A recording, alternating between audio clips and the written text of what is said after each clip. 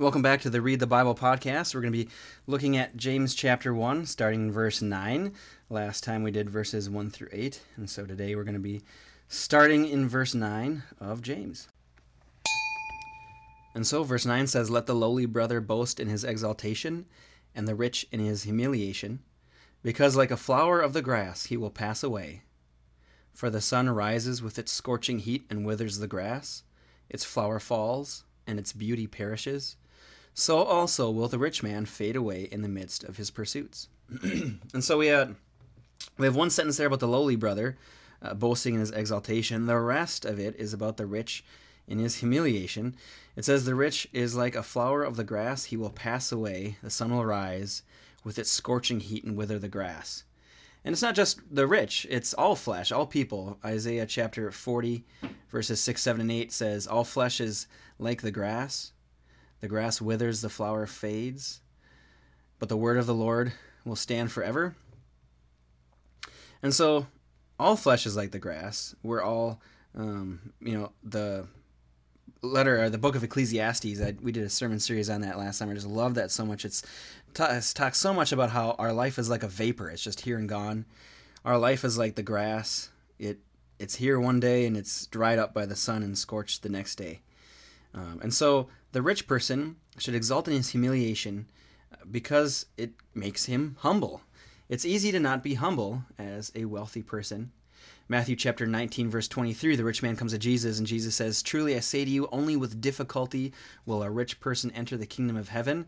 I tell you, it is easier for a camel to go through the eye of a needle than for a rich person to enter the kingdom of heaven." And so that's a metaphor about how truly difficult it is for a rich person to have the humility that it takes to be saved. Salvation takes humility. We have to admit our sin, repent of it. And there's something about wealth that leads to our pride and makes it difficult for us to do that, to trust in the Lord rather than feel self-sufficient. And so the rich person should exalt, or should boast in his humiliation, which is an interesting concept, but it's through that humiliation, and I'm guessing that there's spiritual qualities here. It doesn't define these. James doesn't define these incredibly deeply, but I'm guessing the humiliation should be the rich person should be boasting in a recognition of his temporal being, how fast his life goes, how sinful he is. All those things a rich person should be thinking about to keep themselves humble so that their focus is on the Lord. And the lowly brother should boast in his exaltation. And this is probably maybe something more like we read in Ephesians chapter 2, where it talks about Ephesians chapter 2, "But God being rich in mercy, because of the great love with which he loved us, even when we were dead in our trespasses, made us alive together with Christ. By grace you have been saved, and raised up with him, and seated us with him in the heavenly places in Christ Jesus."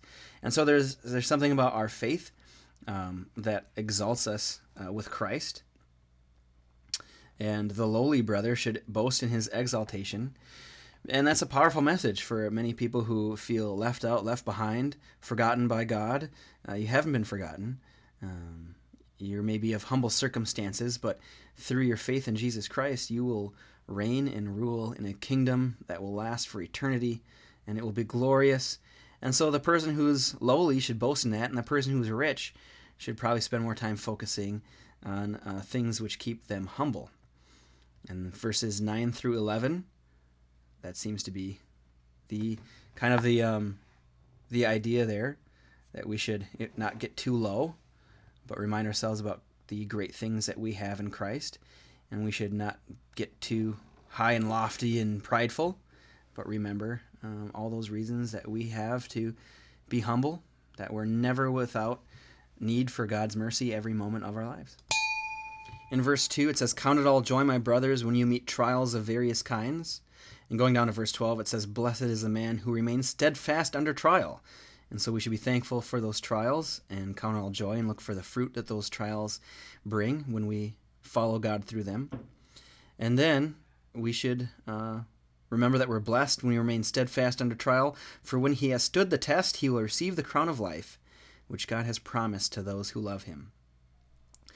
I always say God is growing people who love him in this world. That is His goal is out of his creation to separate those who love him from those who reject him, so that those who love him can live in eternity with him. And here we receive that. The crown of life is undoubtedly eternal life. And we receive that. Those who love him will receive that. Language is fluid, and that's one of the reasons why I don't do a ton of word studies, because language is fluid, and the authors of the Bible wrote in ideas and used words to obviously make up those ideas. But language is a little fluid, and all of those things are ultimately synonyms for each other. Faith in him, love in him, belief in him, they all capture a little different piece of that puzzle, or a little different side of that prism. And it's good to read the Bible and put them all together. But language is a little fluid, and God has promised eternal life to those who love him. Those who love him believe in him. Those who believe in him have put their faith in him. Those who have put their faith in him love him, and you come back, all the way around the circle. So here, undoubtedly, it's eternal life, and it's not saying anything different than John 3:16. John 3:16 says, "Whoever believes." This verse says God has promised to those who love him. It's all getting at that same concept. Blessed is the man who remains steadfast under trial. What does it look like to remain steadfast under trial? I would say it is to maintain your love in God through that trial, maintain your faith in God through that trial. I would say it doesn't always look like coming through sinless in that trial. If that struggle, and it goes into temptation in just a moment, so that's why I think those are connected. In fact, let's continue on reading verse 13. We'll come back to that thought. Verse 13 says, "Let no one say when he is tempted, 'I am being tempted by God.' For God cannot be tempted with evil, and he himself tempts no one." Just like Satan tried to tempt Jesus in the wilderness, turn this rock into bread, things like that. God is not tempted with evil.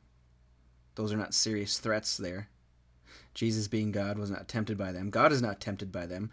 God does not do evil. God does not like evil.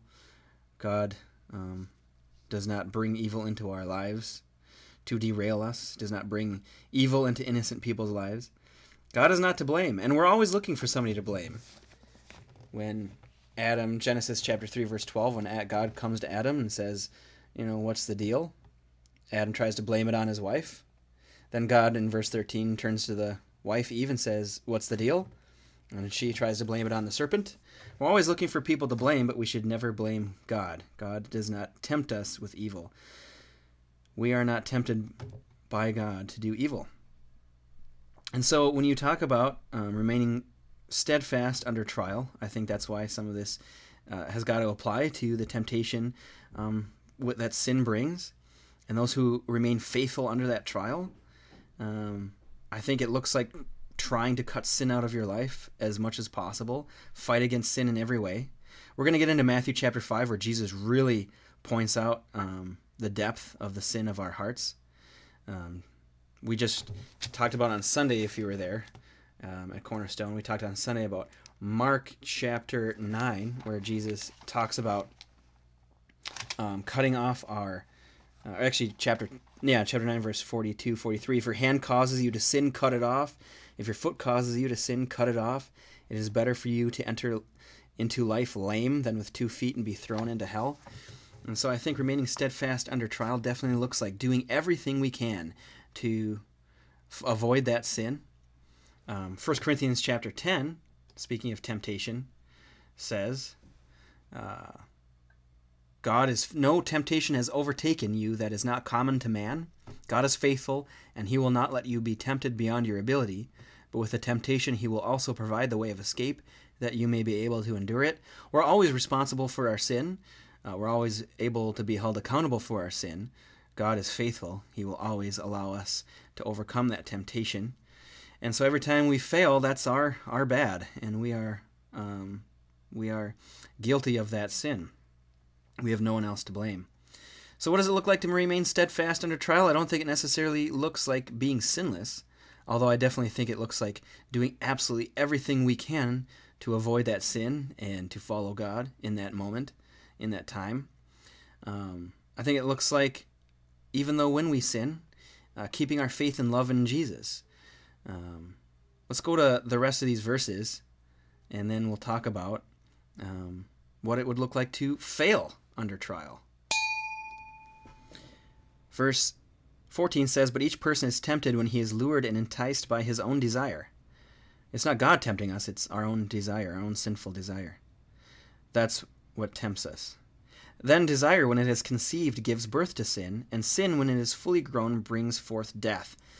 And so ultimately, to, lose your faith under trial, I think looks more like, what James is describing right here. We're tempted by our own desire. We give into that desire. We sin. And then it says, when sin is fully grown, it brings forth death. Now, the punishment for all sin is death. And so what is James talking about here? Well, it's effective death. It's effectively turning away from Christ and choosing our sin. That's the death he's talking about here. Sin separates us from God. We fail to get that crown of life when we stop loving him more than our sin. When we love God more than our sin, whenever we sin, we turn in genuine repentance. And we say, "Forgive me, Lord, and change my heart." And we seek to cut that sin out of our lives. Mark 9, Jesus says, "If your hand causes you to sin, cut it off. It is better for you to enter life crippled than with 2 hands and go to hell." Same with your feet. Cut it off. It's better to have 1 foot and go to heaven than 2 feet and go to hell. Ultimately, sin comes from the heart, and we can't cut that out. And so Jesus' prominent message there is we need his forgiveness. The only thing that will save us from sin. We could cut off our hands, our feet, poke out our eyes, do whatever we want. We wouldn't be sinless. The only thing that really takes away our sin is our faith in Jesus Christ. And when sin is fully grown, it can keep us from putting our faith in Jesus Christ. James is going to get into this here in a minute. But to not have faith in God means to embrace our sin and reject his forgiveness. Now, we might say that we want his forgiveness, or say that we're repenting, but true repentance really does have fruit. It looks like trying to cut sin out of your life. And so what James is saying here is when we desire sin, we do sin, and then when sin is fully grown, we love it more than God. And effectively, we've stopped putting our faith and trust in Jesus Christ. Again, no matter what we say, at that point, we've effectively stopped putting our faith in Jesus Christ. And James is really big on that. In a moment, he's going to say, "Be doers of the word and not hearers only, deceiving yourself," in verse 22. And so to ultimately, for the momentary trial, it looks like not sinning. But ultimately, the trial looks like putting our faith in Jesus and true repentance every single time we sin, and honestly for every moment. Because even though we're not actively sinning, there's still that sin in our heart. And the active sins that we do, that's coming from a place in our heart which needs forgiveness every moment. And so when we put our faith in Jesus, I think it's more than putting our faith and trust in him for just the momentary sins, but for the sinfulness in our heart. And what happens is when we love our sin so much, we stop repenting, we choose it, we embrace that sin, we really don't want it to go away, we want it more than God, and we may come to church, we may read the Bible to sort of, ease our conscience and say, look, I'm still following the Lord. But ultimately what it looks like to follow the Lord is to repent of that sin and to love God more than that evil. And so the death that James is talking about in verse 15, I think it is what it is not receiving that crown of life in verse 12, not receiving that eternal life. And it's loving our sin more than the Lord to the point where we actually effectively reject Jesus Christ's forgiveness and salvation and choose our sin. And so how can we make sure that we're not in that place? How can we make sure we're passing that trial? Well, I think we should always be absolutely frightened when we get to the point of falling into habitual sin, and we should be on our knees in repentance to Jesus, recognizing that this sin right here, this is what we're talking about. This is what is separating us from God. This is why Jesus needed to die on the cross. This is what hell was made for, was so that sin can go away into that hell and never come back again. And it looks like taking legitimate steps to attempt to be free from that sin, whether it's accountability, whether it's, whatever action it is, it's taking some actions to look to be free from that sin and putting our faith and trust in Jesus Christ. When we put our faith and trust in Jesus, not only do we have his grace and recognize his forgiveness for our sins, but it's more than that. It's we recognize that we need to be fighting against that sin. Not only do we have Jesus' grace and his mercy and so that we can be confident of our salvation. But we also have Jesus' strength and spirit to battle that sin in our life. And so it doesn't look like being complacent. It does look like not condemning ourselves, right? We don't want to fail that trial by condemning ourselves and saying, doubting our salvation when we don't need to. But what it doesn't look like is being complacent. We have His grace and His forgiveness, and we also have His strength to battle. Do not be deceived, my brothers, my beloved brothers. Every good gift and every perfect gift is from above, coming down from the Father of lights, with whom there is no variation or shadow due to change.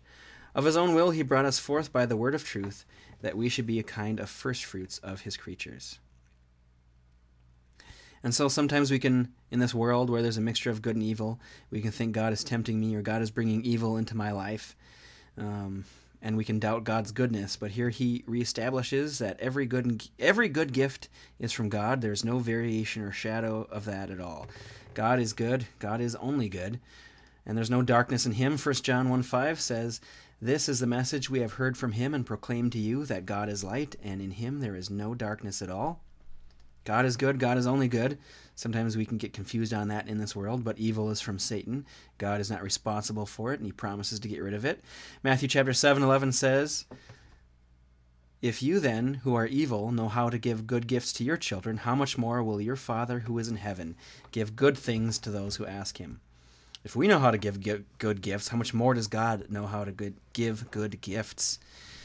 Genesis chapter 1, God creates the world, and everything He creates is good. God created and He saw that it was good time and time again. God only does good things. God never does bad things. James is establishing that God never tempts us. Instead of tempting us to sin, what God does is He brings good gifts into our lives, and every good gift, every perfect gift is from Him. So if you're struggling in this world, I think one of the most important things to remind ourselves and to believe in and to get down as Christians is just that fact: there is no darkness in God. He is good. He is all good. Verse 19 through 21, "Know this, my beloved brothers, let every person be quick to hear, slow to speak, slow to anger. For the anger of man does not produce the righteousness of God.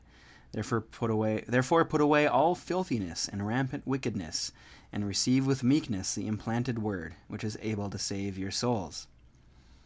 Starts off saying, let every person be quick to hear, slow to speak, slow to anger. Just very good, simple, practical wisdom that is so hard to put into action. It's so hard to be quick to hear, so hard to be slow to speak. Especially today, right? We got everybody wanting to tweet and get their opinion out.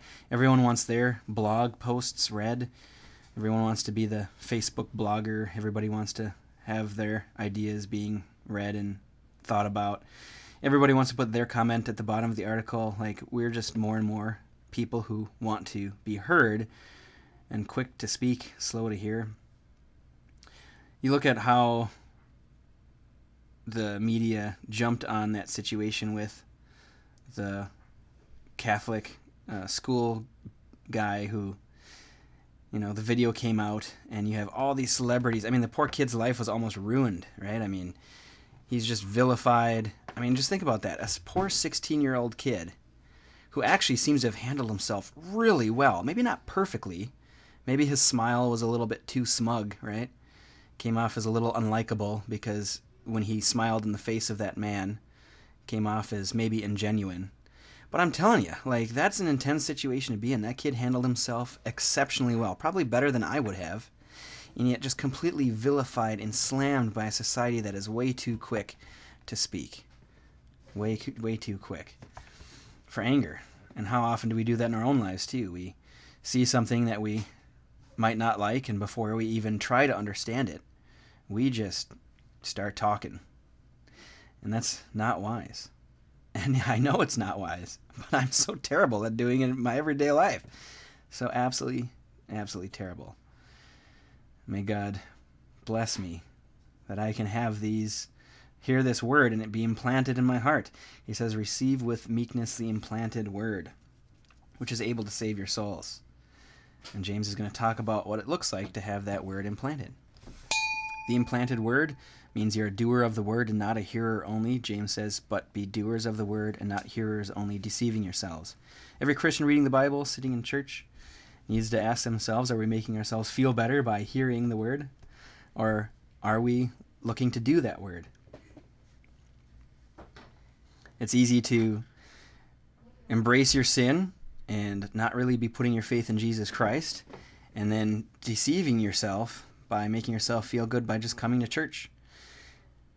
Brandon Price and I, our worship leader, we were talking about we should hand out punch cards in with the bulletins at some point as just sort of a way to remind people that this is not about coming and hearing the word and punching the card and going home. That's not what it looks like to put your faith and trust in Jesus Christ. And so there it goes. The whole tension in Christianity, it's a hard balance to walk. It's a hard tension to have. Am I hearing the word or am I doing the word? Because ultimately Christianity is a religion about God's forgiveness for us for how we are not doers of the word. That is the bottom line. And yet there's this tension because we seek to become more and more doers of the word. And so we seek to do the word even though we're people who don't do the word and need Jesus' forgiveness.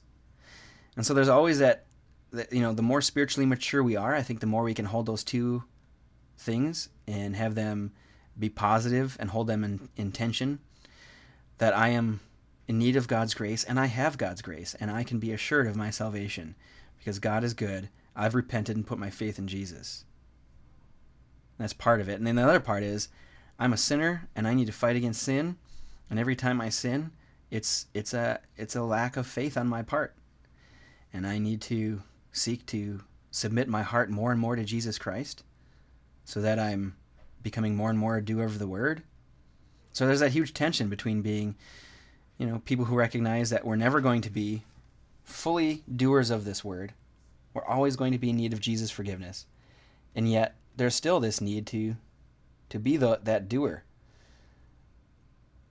We can't just say that we are saved and then no longer, I'm saved by Jesus, so I'm no longer concerned about my sin.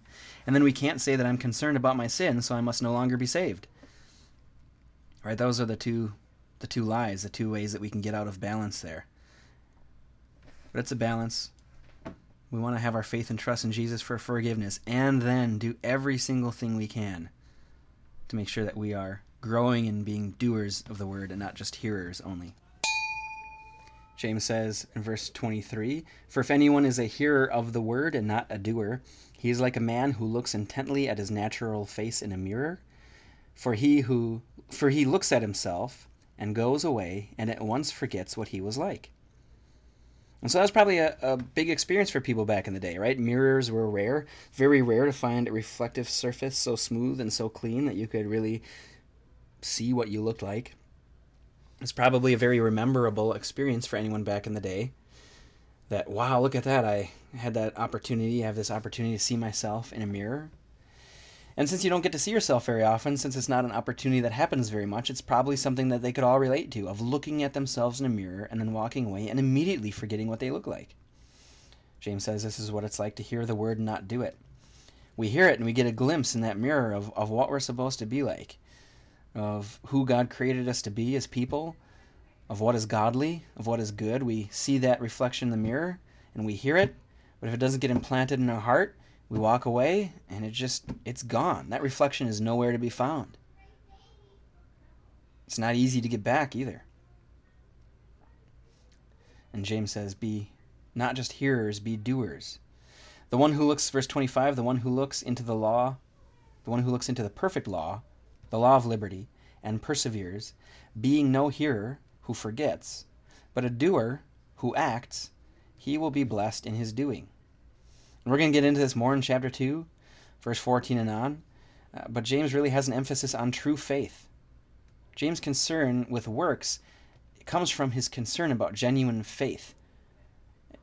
James is emphasizing what people do, because clearly he's writing to people who've convinced themselves that they're followers of Jesus, who aren't following him. It's people who've turned the other way. They're not in the path. They're on the side of the road. They're headed the wrong way, all the way while saying, I'm following the Lord, I'm following the Lord, I'm following the Lord. But it's not what we say that matters. Whatever we say, can be true or not true. But what's true is what is in our hearts. Do we have that faith? And if we have that faith, there will be actions which will come from it. If today it's snowing outside, there's a foot of snow on the ground. If I believe there's a foot of snow on the ground, I'm going to go and I'm going to snow blow my driveway because I'm going to need to get in and out. Like, we act on our beliefs. There's practical consequences to all of our beliefs. I believe it's important for me to get to work tomorrow.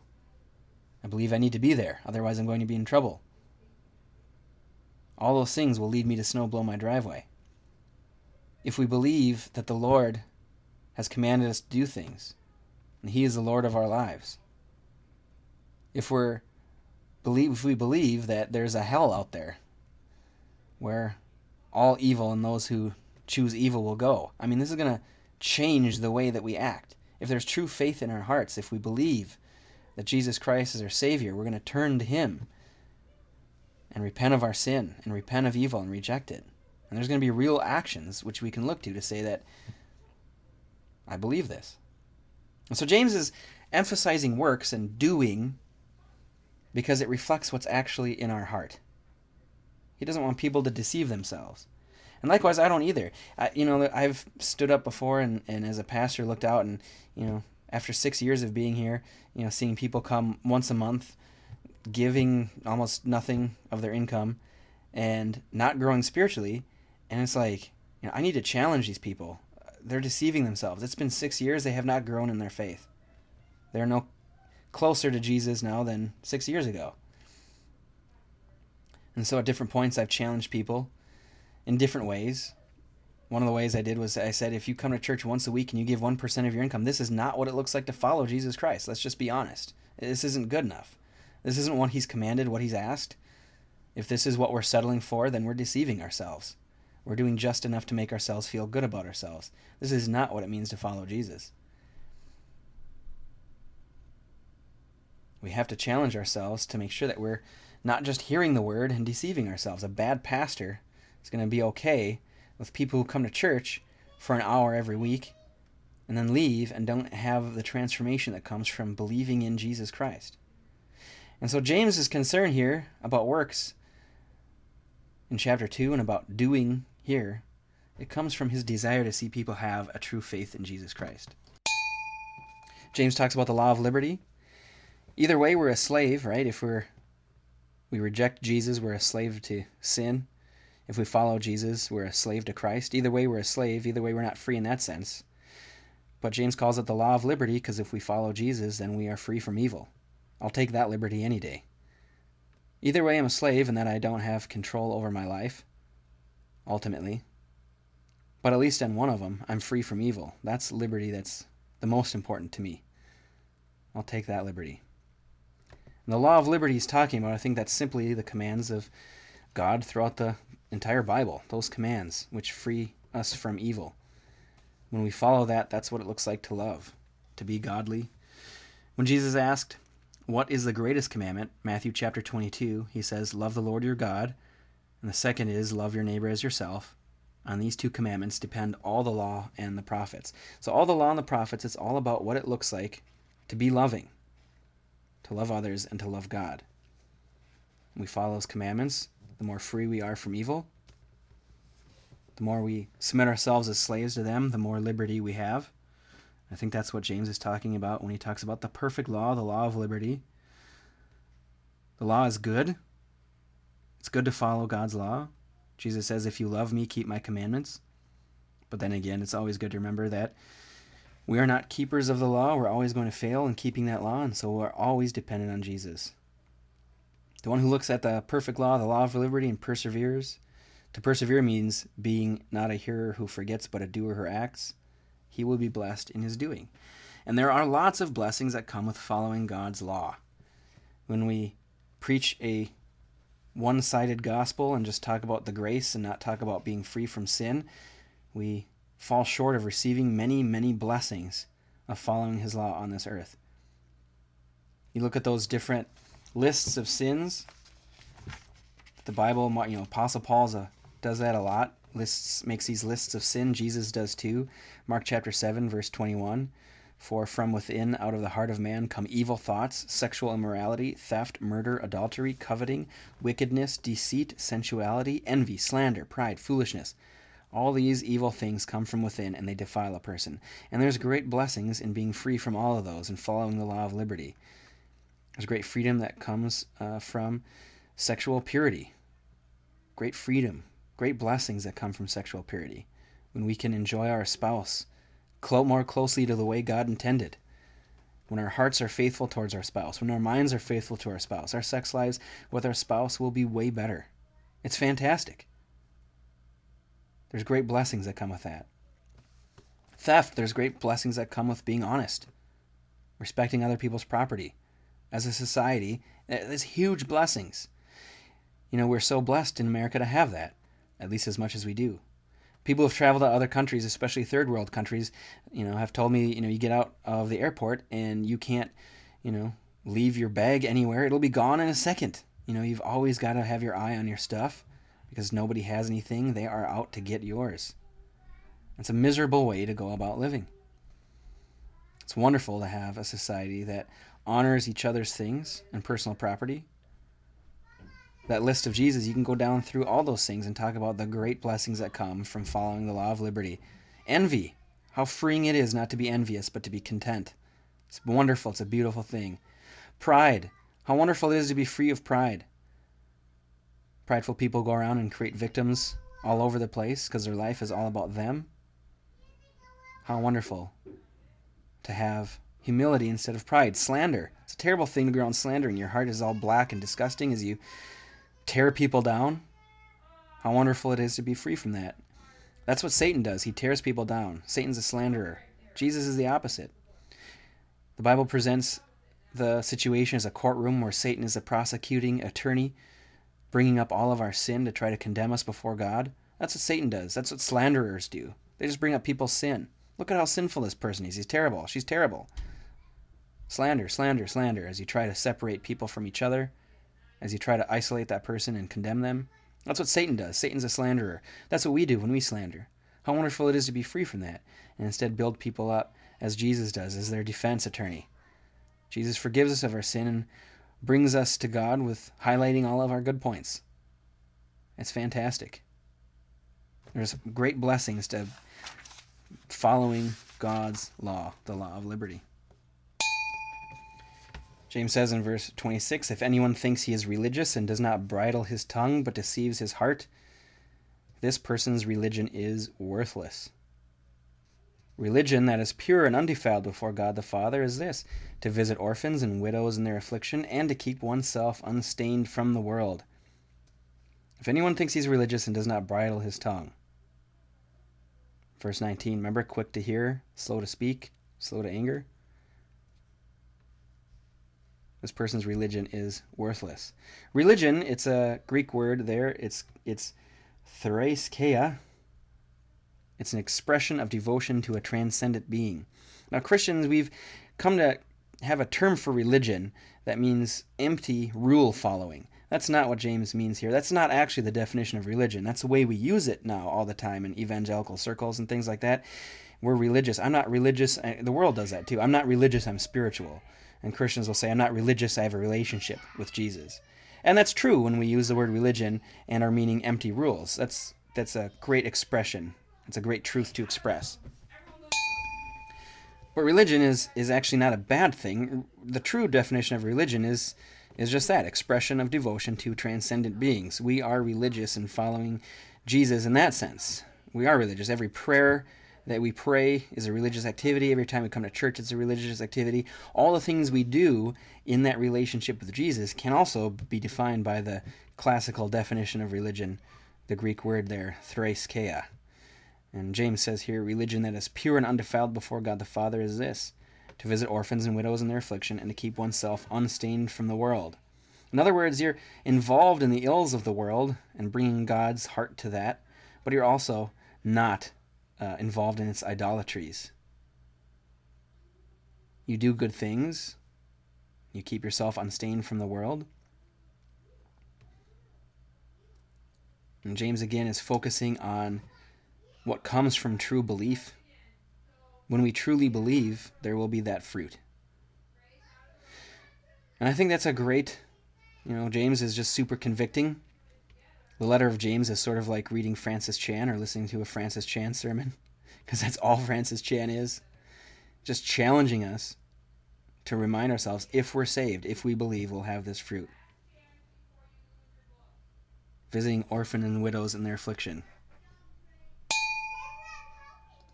And so to put this in contemporary evangelical speak, instead of saying religion, we should say, to put it in our language, a relationship with Jesus, right?